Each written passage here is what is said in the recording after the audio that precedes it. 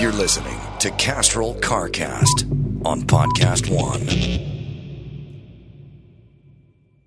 Hey guys, before we get started, let me tell you about Dodge. See your authorized Dodge dealer and experience a world of performance, design, and fuel efficiency. Schedule a test drive today. Go to Dodge.com and check out our powerful lineup.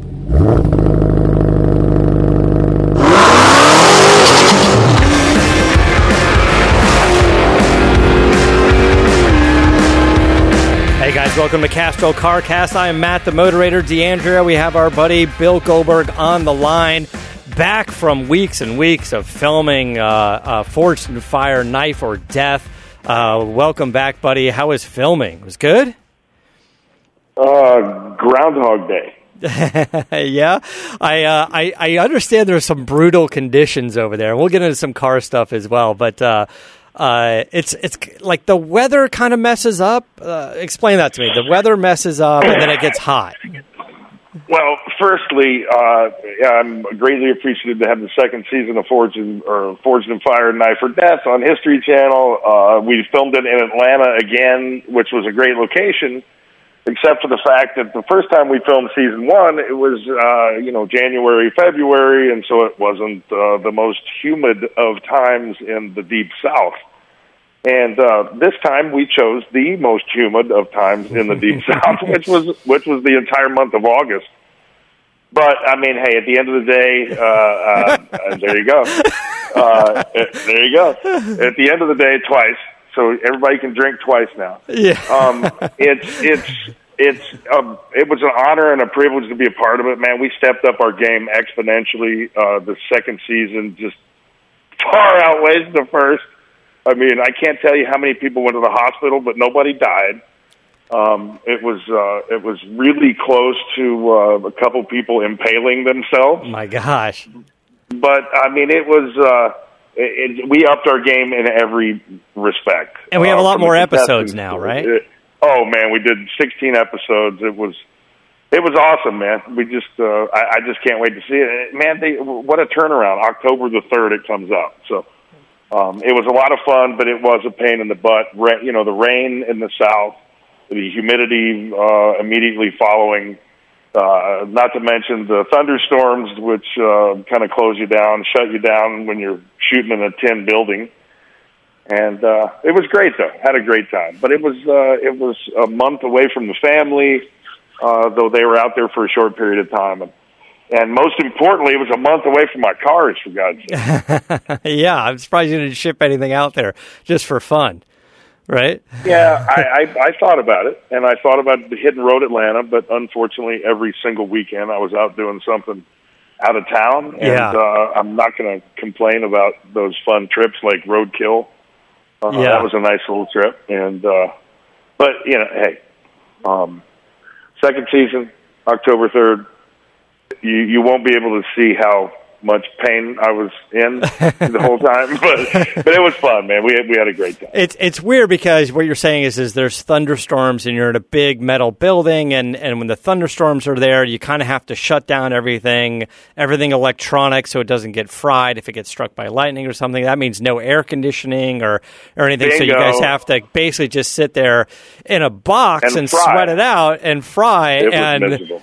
And it's look, I used to live in Florida. It was terrible when you don't have at least some amount of air conditioning or something that's going on. So, fortunately, I had a big SUV that had freezing cold air, so that was my go-to. Right, just go sit in the back of a go sit in an Escalade or something for 20 minutes to cool down for a while, and then you have to run back in and film and run back out and whatnot. So I get it. It's hectic, but glad you guys got season 2. Looking forward to 16 episodes. You guys checked that out in History, the beginning of October.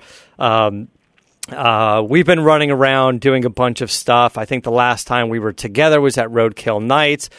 We appreciate everybody that continues to listen to the show, and I love all your social media comments. And everybody's got their quirks, their phrases, their little bugs. Everybody's got their thing that we do on the show. Nice I'm sure, setup. I like that. And that's part of it. And it just shows that you guys are listening. And well, at the end of the day, there you go.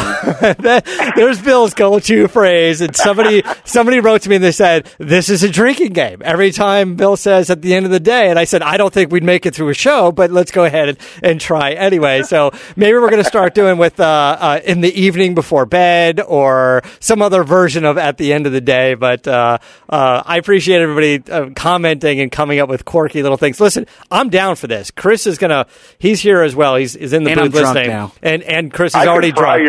I could completely fry y'all's brain by saying it, as many times as humanly possible. But the fact is anybody who's been hit in the head and hit his head on so many inanimate objects as I have, yeah. The fact that I even have retention to remember at the end of the day, I think it's just a go-to.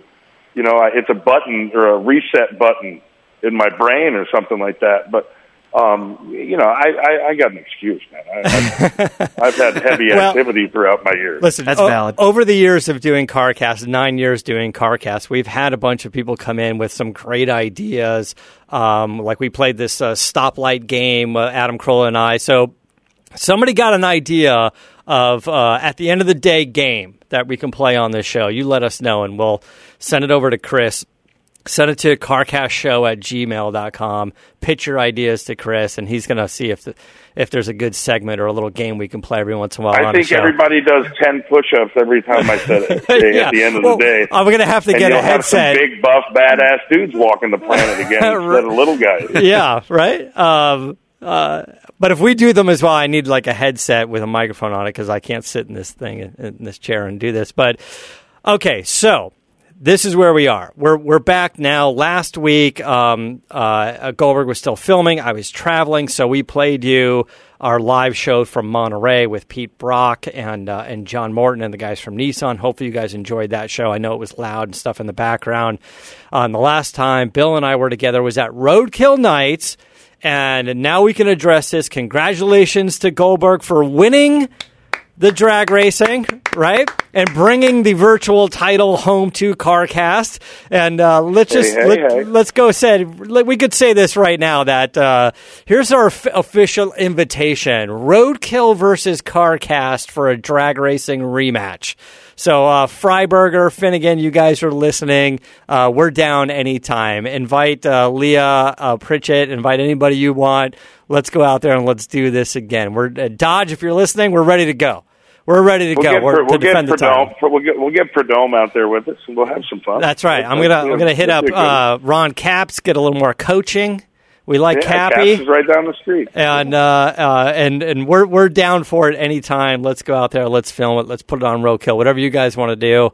Freiberger, Finnegan, you guys want to come into the studio and shit talk a little bit? Come on in. So let's talk specifically. Let's address the areas that we were addressing prior, with you getting the car for a little bit of time and wondering about going in automatic or manually shifting the automatic or, going in track mode. So what was your assessment of what you thought going in, and after we did what we did, what do you think of the results? And I'm not rubbing it in. I'm just saying let's download and try to figure out, because what I ended up doing was completely different than what I thought I was going to do. Yeah, and what you and I did was different. So I didn't have much luck. Like, I drove the car for about a week before we went out there, and it was exactly what you said. Good luck trying to hook up. I think you and I even spoke to each other on the phone once or twice. You're like, how you doing with that car? I was like, I have no idea. This thing won't hook up. Like, it's just so much low-end torque. And I didn't really think about it at the time, but while I was driving the car here, when I got there, I talked to Mike Finnegan, and he said, he said, I think I'm going to try to launch from second gear instead of first and see if I can get a little bit more traction. I was like, I like that idea. So my theory was, I'm going to put it in manual mode, and I'm going to paddle shift, and I'm going to start from second gear. The other thing that I did, now I think Finnegan did the same thing. The other thing that I did that I don't think anybody else did was I did the least amount of burnout. My theory was we're running on street tires, and street tires can get slick when they get too hot. I know the burnout is a big show, so I drove through the water box, and I just lit them up enough to get the water off. That's all I did. So I was trying to keep the tires just a little warm, but not slick, not melty slick. I launched in manual mode from second gear. I rolled in the throttle, and the first run I did was up against Christy Lee, and she was fast, and we had a great time. You used the launch button? No, I didn't. I did it all. Okay. I did it all manually. So I was in full street suspension. I didn't do sport mode. I didn't do track mode. I didn't anything. I did it in street suspension because I wanted the suspension to be soft in the back. I wanted to try to shift weight to the back a little bit. And I thought track mode might be more road racing thing. I wasn't quite sure because we weren't in Demons. We were in Hellcats. And I just thought maybe I could shift some weight to the rear tires in street mode. So I don't know if that theory worked, but that's what I did. I rolled out in just plain Jane street mode. I clicked the shifter into manual. I paddle shifted at the starting line to second gear. And then I raced Christy Lee. I got the whole shot, and I was ahead of her the whole time. And what I did was I wound out second gear, shifted into third with the paddle shifter, and even then the car broke loose and got a little squirrely. She caught up to me about midway through my car. Like, she didn't pass me. She got up to my door. And that's right when I got traction, and I held her off and I beat her. So I went back in the car and I said, I like that strategy. For me, it was all about the whole shot. Okay. So then I lined up with you. And then I did the same thing. I said, okay, I'm in manual, basically no burnout, very little burnout. I'm in manual. I'm in second gear. I launched from second gear, and I just rolled into the throttle. But this time I was going to short shift it. Instead of winding out at 7, I was going to short shift at 5, get into third as quickly as possible, and then kind of hammer down and see how quickly I can go to third. And you and I got up to the line. The guy dropped the arms. I believe I got the whole shot, and I was in front a little bit, which is what I wanted. My whole idea was if I can get the whole shot, I can hold off anybody. That was the idea. And then this is what happened for me. How'd that work out for you? Well, I didn't win. That's what happened. I'll tell you, I completely messed this up. Driver error on my part, right? So I just got my butt kicked fair and square. But what happened was, there on the back of the steering wheel for those Dodges, there's that little button in the middle where it changes the radio, and then there's the flap for the shifter for the paddle shift, and the paddle shift doesn't have movement to it. It moves like an eighth of an inch and it clicks and it's in gear. It's not like a paddle shift that you really have to pull toward you or even need to reach. It's not like a paddle shift where you need where you could, like, if you wrap your hands around the steering wheel, your fingers are on the paddle. There are some cars where the paddle is you have to take your finger off the steering wheel and wrap your fingers around the paddle as if you were riding a bicycle and you were going to grab the handbrake, right? A little bit like that. So what I did was I went to go shift from second to third. I shifted into third, but I hit that button for the radio, and I thought I didn't shift. I thought I hit the radio button, which I did, but I didn't know I shifted as well. So I quickly shifted again. So I was in second. I went boom, boom, third, fourth.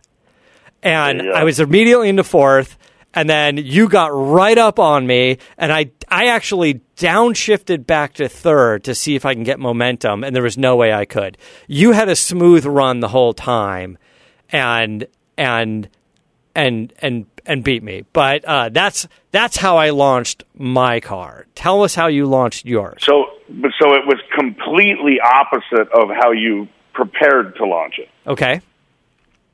Is that correct?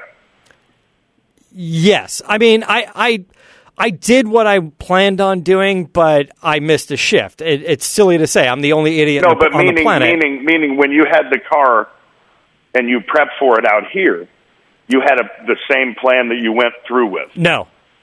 Okay. Not at all. So when you got there, you completely changed your plan. That's right. I was out here, and I was just putting it in automatic mode. I specifically asked I knew we were going to race automatics, so I specifically asked Dodge, will you lend me an automatic so I can find out what's going on? I never even thought to shift from second gear, and Finnegan put that in my head, and that was a great idea. But running around here all through Venice and Glendale and all this, I was just trying to feather from first gear, and you can't do it. Like, you can't do it on the street.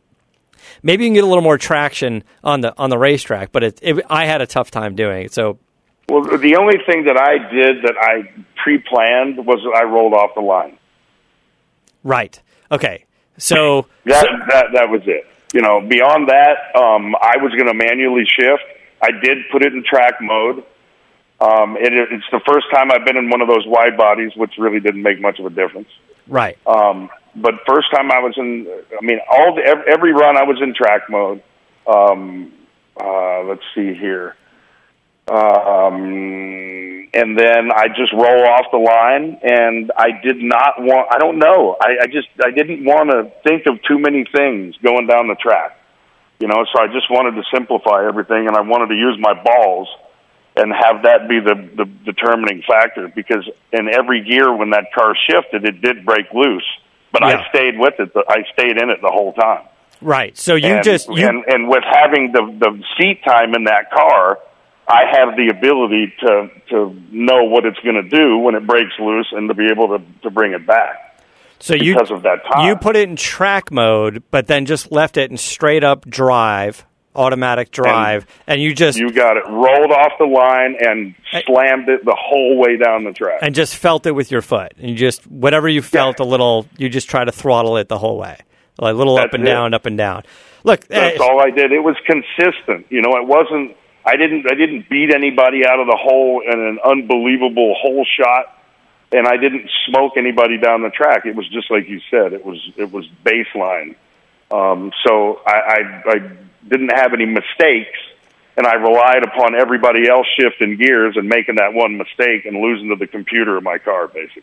Right, and you didn't hit the wall like that knucklehead Richard Rawlings. No, I did not hit the wall, though I did plan on, starting off in a burnout like Richard did and taking it all the way down the course. But in my Demon, which is the only thing that I've done that in, it gets sideways, and you got to dance it down the quarter mile in that 2-lane right there with that wall on the left. That wasn't a very smart thing to think that it was realistic. If you're Hubinette, you could maybe do that, but it's a lot of power, and if you move to the left about 2 feet, you'll end up doing what Richard did. So yeah, look, I chose against that. The first run that I made, and everything happened very quickly. We're just in a car and you go. The first run that I made, when I hit that second to third shift, that car got a little squirrely, and I thought I was going to hit the cones in the center line. But I was like, hey man, it's like, I don't want to be the one to wreck a car. I don't mind hitting a cone. Yeah. So when it got squirrely, I kind of leaned it toward the center line, because if I took out 2 cones, no big deal. But if I hit the barriers, I was like, that's a bad day for me. That's a CarCast bill right there. That's right. I don't have Gas Monkey money that I can go pay for that. Not that he had to pay for it anyway, but Yeah, don't fool yourself. Yeah. But listen, it was a great experience. It was so much fun. I sure as hell didn't go there to think and thought that I was going to win by any means. I just wanted to do a good showing and not, be emasculated by you and or every other person there. and I just, like you said, we didn't have time to really think about shit. No, we just literally got in the car and go, and the other car came back. We got in the car and went. And, it was an even playing field, although our credentials didn't stack up comparatively to a couple other people. But It was great, man. It was a lot of fun. I, thank everybody for coming out, and it was cool to do CarCast there, and we got to go back next year and kick some ass. But in the meantime, we got a little little side deal going with the Roadkill boys. Yeah, they were fun, and we enjoyed going up against them, and we would gladly do it again anytime. And by the way, that CarCast episode we did with Leah Pritchett and Mark Trussell from Dodge, that was super fun, and now he's my Instagram buddy. He's awesome, dude. Mark, he's been my buddy on Instagram for so long, man. Yeah, because I just froth over all his shots outside of his barn with all his Dodges, you know. Right on. All right, so let me tell you guys about Wrangler real quick. So everyone has a favorite pair of jeans that fit perfect, and they always look great. No one knows this better than Wrangler. Bill, I feel like you're kind of a Wrangler guy with the boots and the jeans. Yeah, I'm from Oklahoma, you know. Yeah, I can throw a set of Wranglers on. Wrangler jeans, made for modern-day adventurers. Whether you ride a bike, a bronc, or a skateboard, these jeans are for you. Classic or modern styles, a range of fits, and a price that works for you. Plus, they have vintage re-releases. If you visit Wrangler.com and you check out their great selection of jeans, shirts, pants, and outerwear for men and women. New styles, great fits, Wrangler, real comfortable jeans. I feel like maybe Wanda's into this. She's always on horses and running around your giant. Yeah, well, you know, that was in the past. Unfortunately, she launched herself off of one of those horses, and 3 weeks ago fractured her ankle in 2 places. Oh, really? Oh my gosh! And so, yeah, it always happens when I'm out of town doing a shoot. You know, Apprentice. Yeah. 100 moons ago, she got the swine flu, and I had to get fired off of that show just to come home and take care of her. But this time, yeah, you know, let me throw a shout out there to all the women, you ladies who are wives or are, you know, single parents. I don't know how the hell you do it, because, you know, I've been trying to take the load on for Wanda while she's been, you know, hobbling around. Mm-hmm. And whether it's baseball practice to football practice to lunch to taking them to a physical to stuff around the house, man, I don't know how these chicks do it. But hats off and everything else. I'm going to bow like 3 million times to them. But by the way, you have a ranch. There's like a million animals there that are looked after all the time. There's dogs and horses and all kinds of stuff going on. Yes, it's exponentially responsibility laden. It's fun, but man, it's a chore. It's all good. It's all good, man. We're gonna. How about we'll go through a couple of questions. We'll have Chris pull a few questions, but I'll tell you what's going on. We got to talk about your car. Oh, I don't want to interrupt you, but I see you've done a couple things to that bad boy. I've done some things to the Hellcat also. Well, so we can update each other on that. So I came back and I was tooling around on the BMW and. You know, I got that new supercharger installed. I've been running around town. I've been running it pretty good. It's fast, man. It's definitely making some power, and it's fast. I've really got to get that new clutch in it. It's killing my knee. It takes like 2 legs to push that thing down. There's definitely something wrong with it. And now my theory on it is sort of compounded. You know, the original starter, although old, only has 22,000 miles on it. The original starter broke. It failed. It stopped working. We installed a new starter. Maybe I just made the mistake of going with some sort of over-the-counter rebuilt starter, but that thing lasted 2 months, not even 1,000 miles, and now the freaking starter is broke again. I was waiting for you. And I was like, God damn it. And you got to pull the intake manifold off to get to it, and my intake manifold is an air-to-water intercooler. So I got to take that stupid thing off to get to the starter again because it's not underneath the car; it's kind of on top of the engine.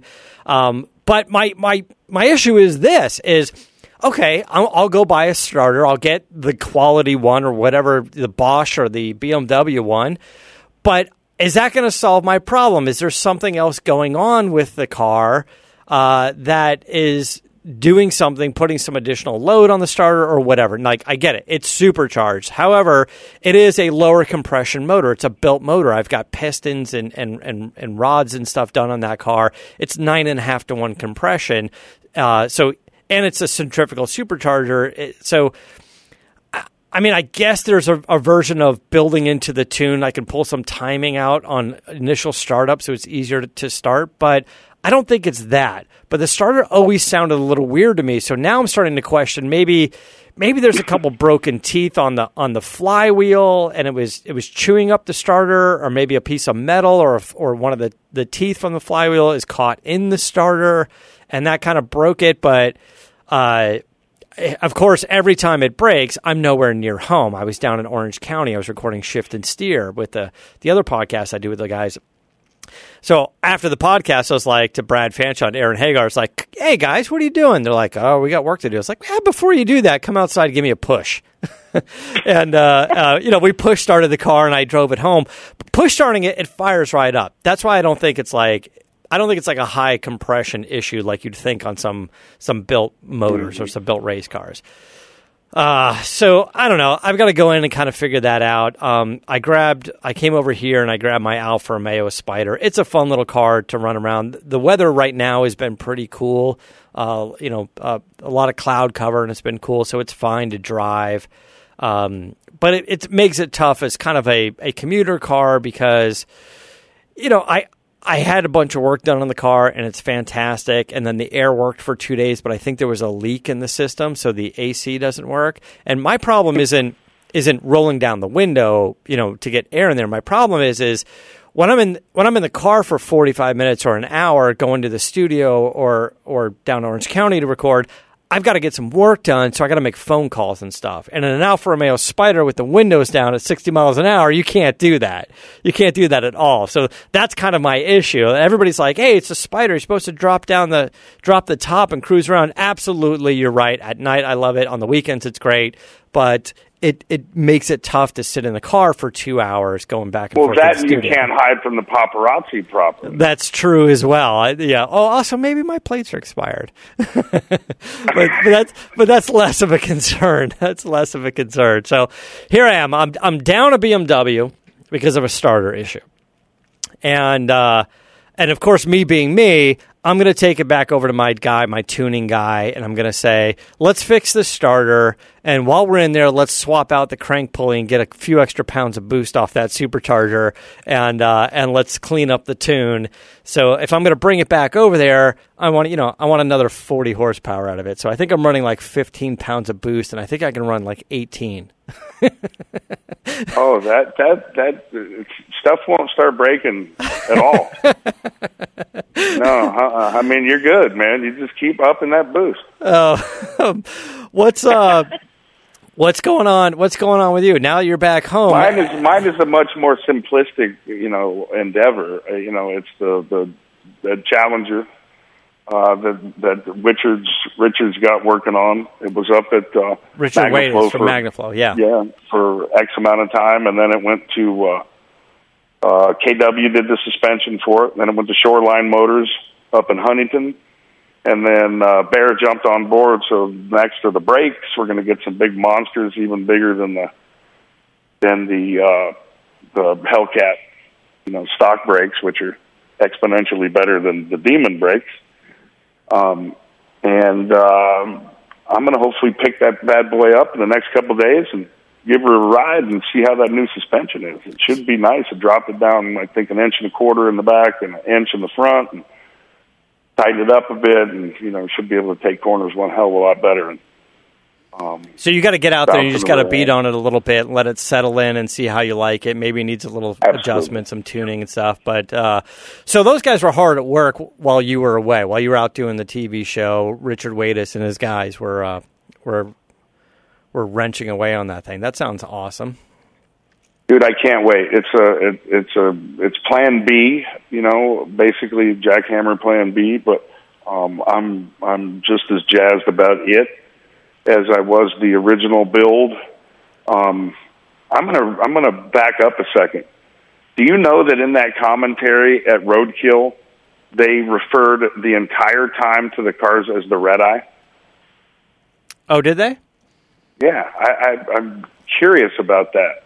And next year, I would imagine if we do that again, that's what we'll be driving. And hopefully that's the case, because hopefully mine will be ready in the beginning or the end of October. And that'll be a nice little addition to the garage. Yeah. How many did you order? 3, 4? I just got one this time, man. Are you kidding me? And that means I got a month to get my wife another car. So I see. Yeah, I'm on a clock. But yeah, that red eye is going to be killer, dude. Trestle, we talked about it a little bit on the side. Again, they hooked me, and they did. Well, I'm going to forecast the future. The future is going to be this, and everybody document me. And I'm probably going to get a phone call from the guys, but the future is going to be a wide body red eye Charger. Yeah. Okay.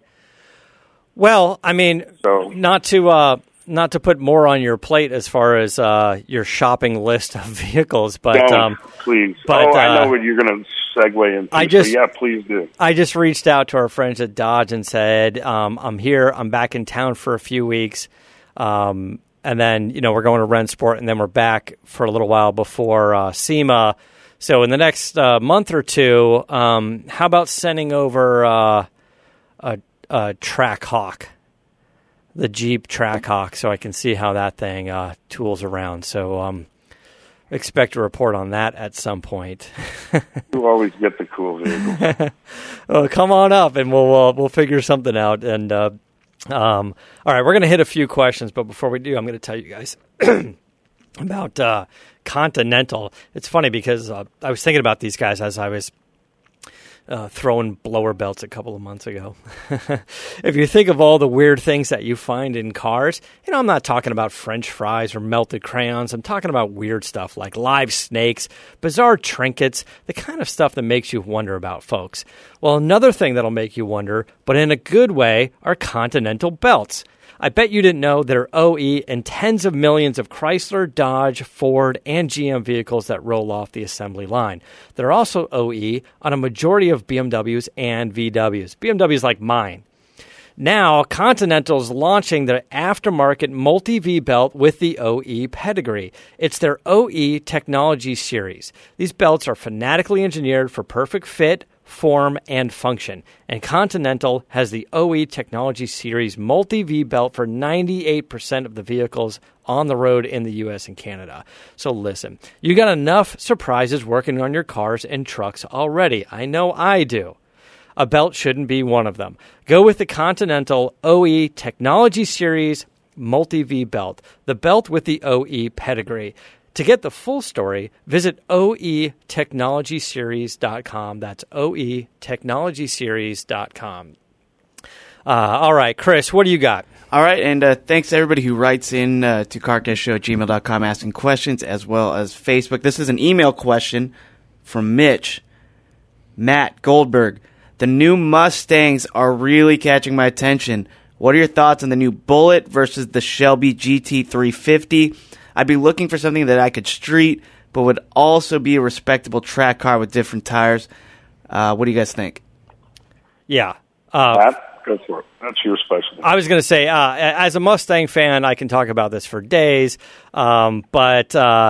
Look, we just spent a lot of time with the Mustang Bullet. I drove it back from San Francisco, had a great time with it, and it fits within a lineup. This is planned specifically by those guys at Ford, right? They have the EcoBoost, they have a GT, they have a Bullet, which is like a GT with all of the performance options, and it's meant to be the most sports car-like in the lineup.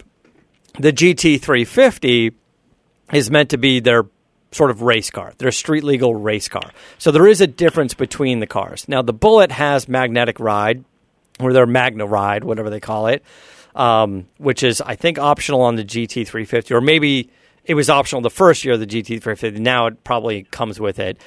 So my thought on it is this, I absolutely love the Bullet. It was a fantastic everyday driving car. I like it so much, I'm thinking about getting one. But there is something about the GT350 that I love as well. I love that engine. I love that flat plane crank. I know there's been some issues with vibration and things like that they're trying to address, or they might have addressed. But Ford has done a pretty good job on trying to make that flat plane crank exclusive, meaning it's not available in a crate engine, and it won't be available in the upcoming GT500. The GT500, that it should be out in like January, is going to have the same GT350 engine, 5.2 liter with all of those, the larger throttle body and whatnot, but not the flat plane crank. However, it will have a supercharger. So it'll be a 700 horsepower version of a GT350, and that flat plane crank will be exclusive to the GT350. So my answer to you is this, and Bill, feel free to jump in on any thoughts you may have, but for everyday driving, I think you have no problem with a Mustang Bullitt. I think it's a great car, and for around $50,000, there's a hell of a lot of bang for the buck.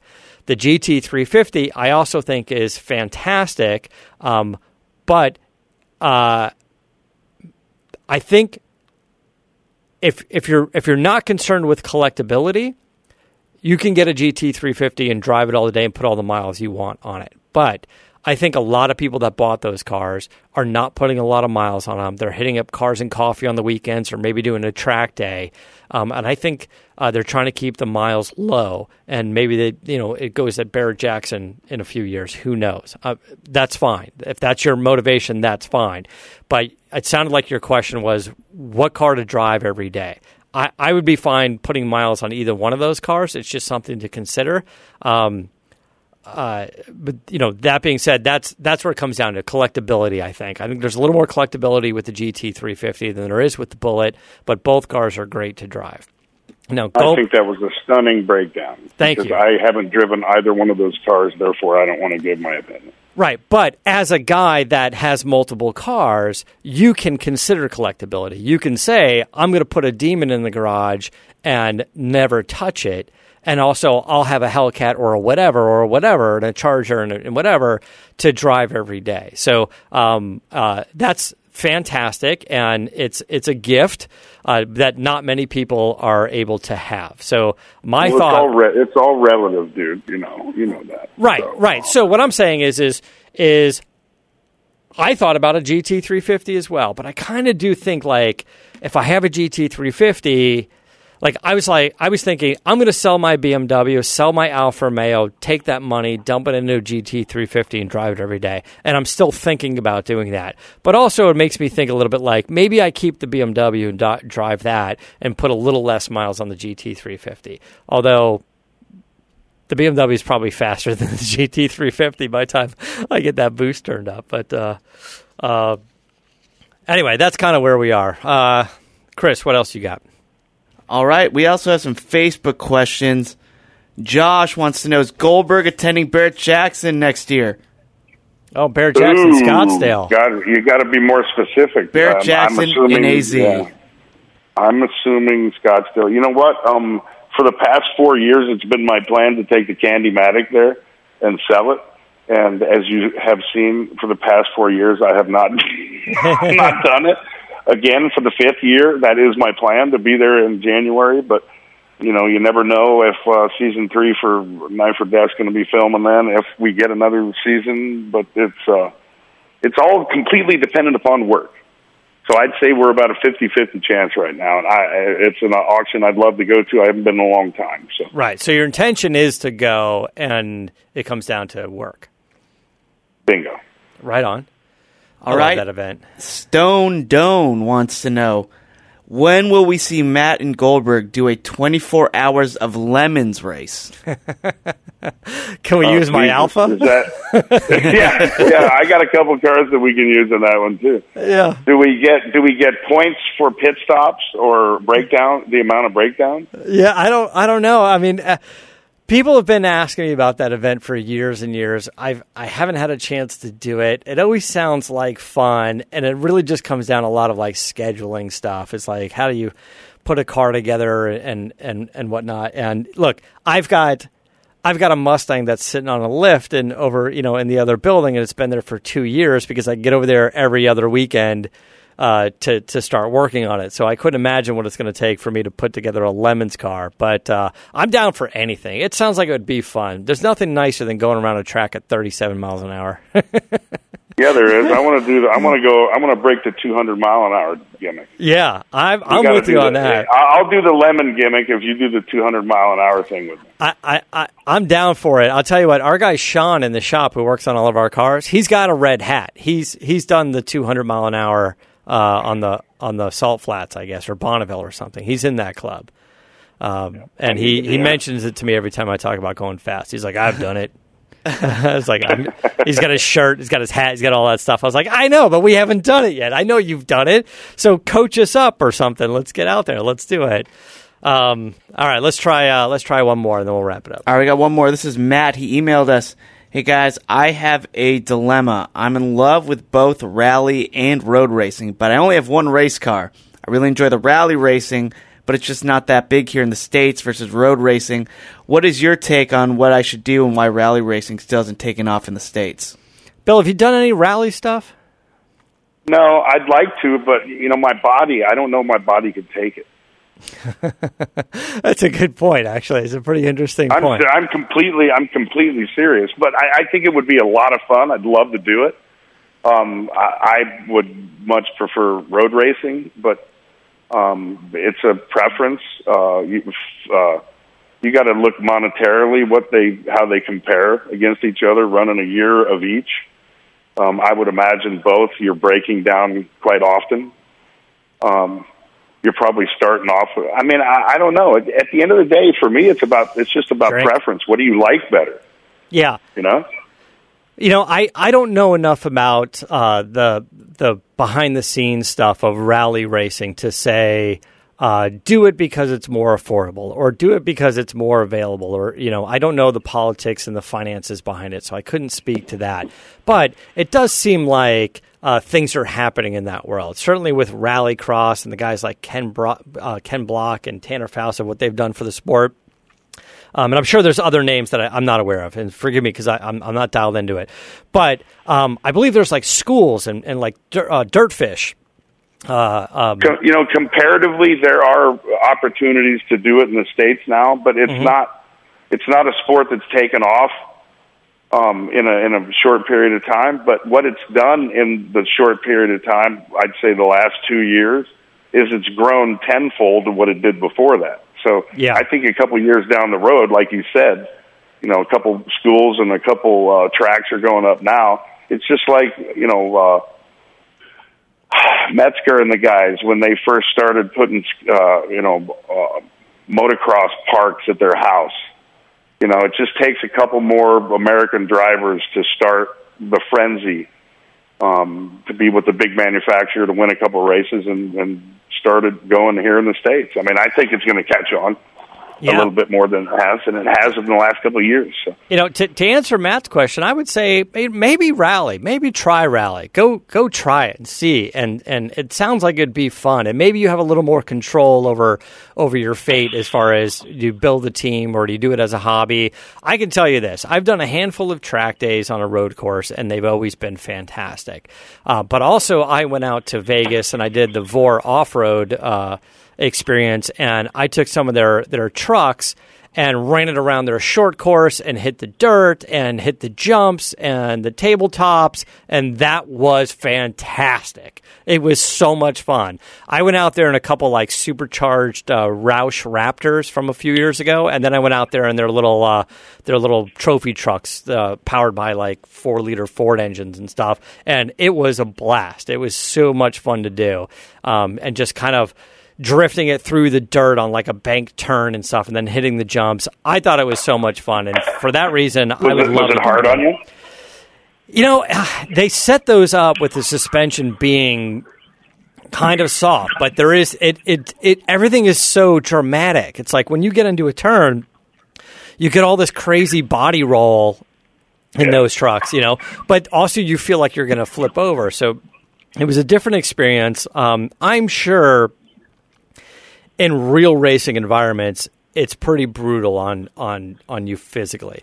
But the way they have that experience set up, it's like going to a bondurant school where they try to make it as safe and capable for almost anybody. So I would say get out there and try it. I think you'd have a blast doing it. I did it in Baja. I did it in Cabo. That's right. but it's just it's a completely different visceral feeling. I mean, you got the dirt, you got I don't know, man. You got everything flying on you. You're out in the elements, and it is a big body roll. You got a lot of travel, whereas on a road course, everything's tight. So the speed's a lot different. But I don't know. The speed for me is scarier when you're off road. Yeah. It's a different kind of thrill ride for sure. Yeah. One is a little, I don't know, it just feels like a little more precise and planned, and one's a little more hectic and noisy and bumpy. Like you said, we can sit down and go, hey man, at Laguna Seca, you really need to hit turn 3 and got to hit the rumble strip, but you're doing Baja, you don't like, you can't say, well, look, 17 and a half minutes into it or whatever, there's this crazy bump. I'm sure there's a version of that, but it just seemed a little less predictable. So they're two different things, so I'm not quite sure, but I kind of like the idea of the rally stuff for sure. All right, we're going to wrap things up. I'm going to tell you guys about Dodge. Your authorized Dodge dealer invites you to experience a world of performance, design, and fuel efficiency. Schedule a test drive today. If you go to Dodge.com and visit your local Dodge dealer to learn more about the exciting offers of our powerful lineup. Bill, thanks so much for calling in. We're going to have to chat soon about getting you back up here into the studio. We can do this face-to-face. We'll have Alistair Weaver from Edmonds come back in. I know he's been traveling and doing a lot, so we'll talk to him as well. As always, guys, thanks for listening. You can follow us on Facebook, Instagram, and Twitter at CarCast Show. You can follow me at Moderator on all of those platforms. And you can follow me again because I got my accounts back after being hacked. The Goldberg Garage and Goldberg's Garage on Instagram and Twitter are back in business. Great. There you go. Goldberg Garage and Goldberg's Garage on Instagram and Twitter. All right, Bill, thanks so much for calling in. Thanks, Chris, in the booth, as always, working it. And until next time, keep the air in the spare and the bag in the wheel. Boom, boom. For the latest updates and call-in times, follow the show on Facebook, Twitter, and Instagram at CarCast Show. If you'd like to write in, fill out the form on CarCastShow.com. And don't forget to give us a nice rating on iTunes. CarCast is a Corolla digital production and is produced by Chris Loxamana. For more information, visit CarCastShow.com.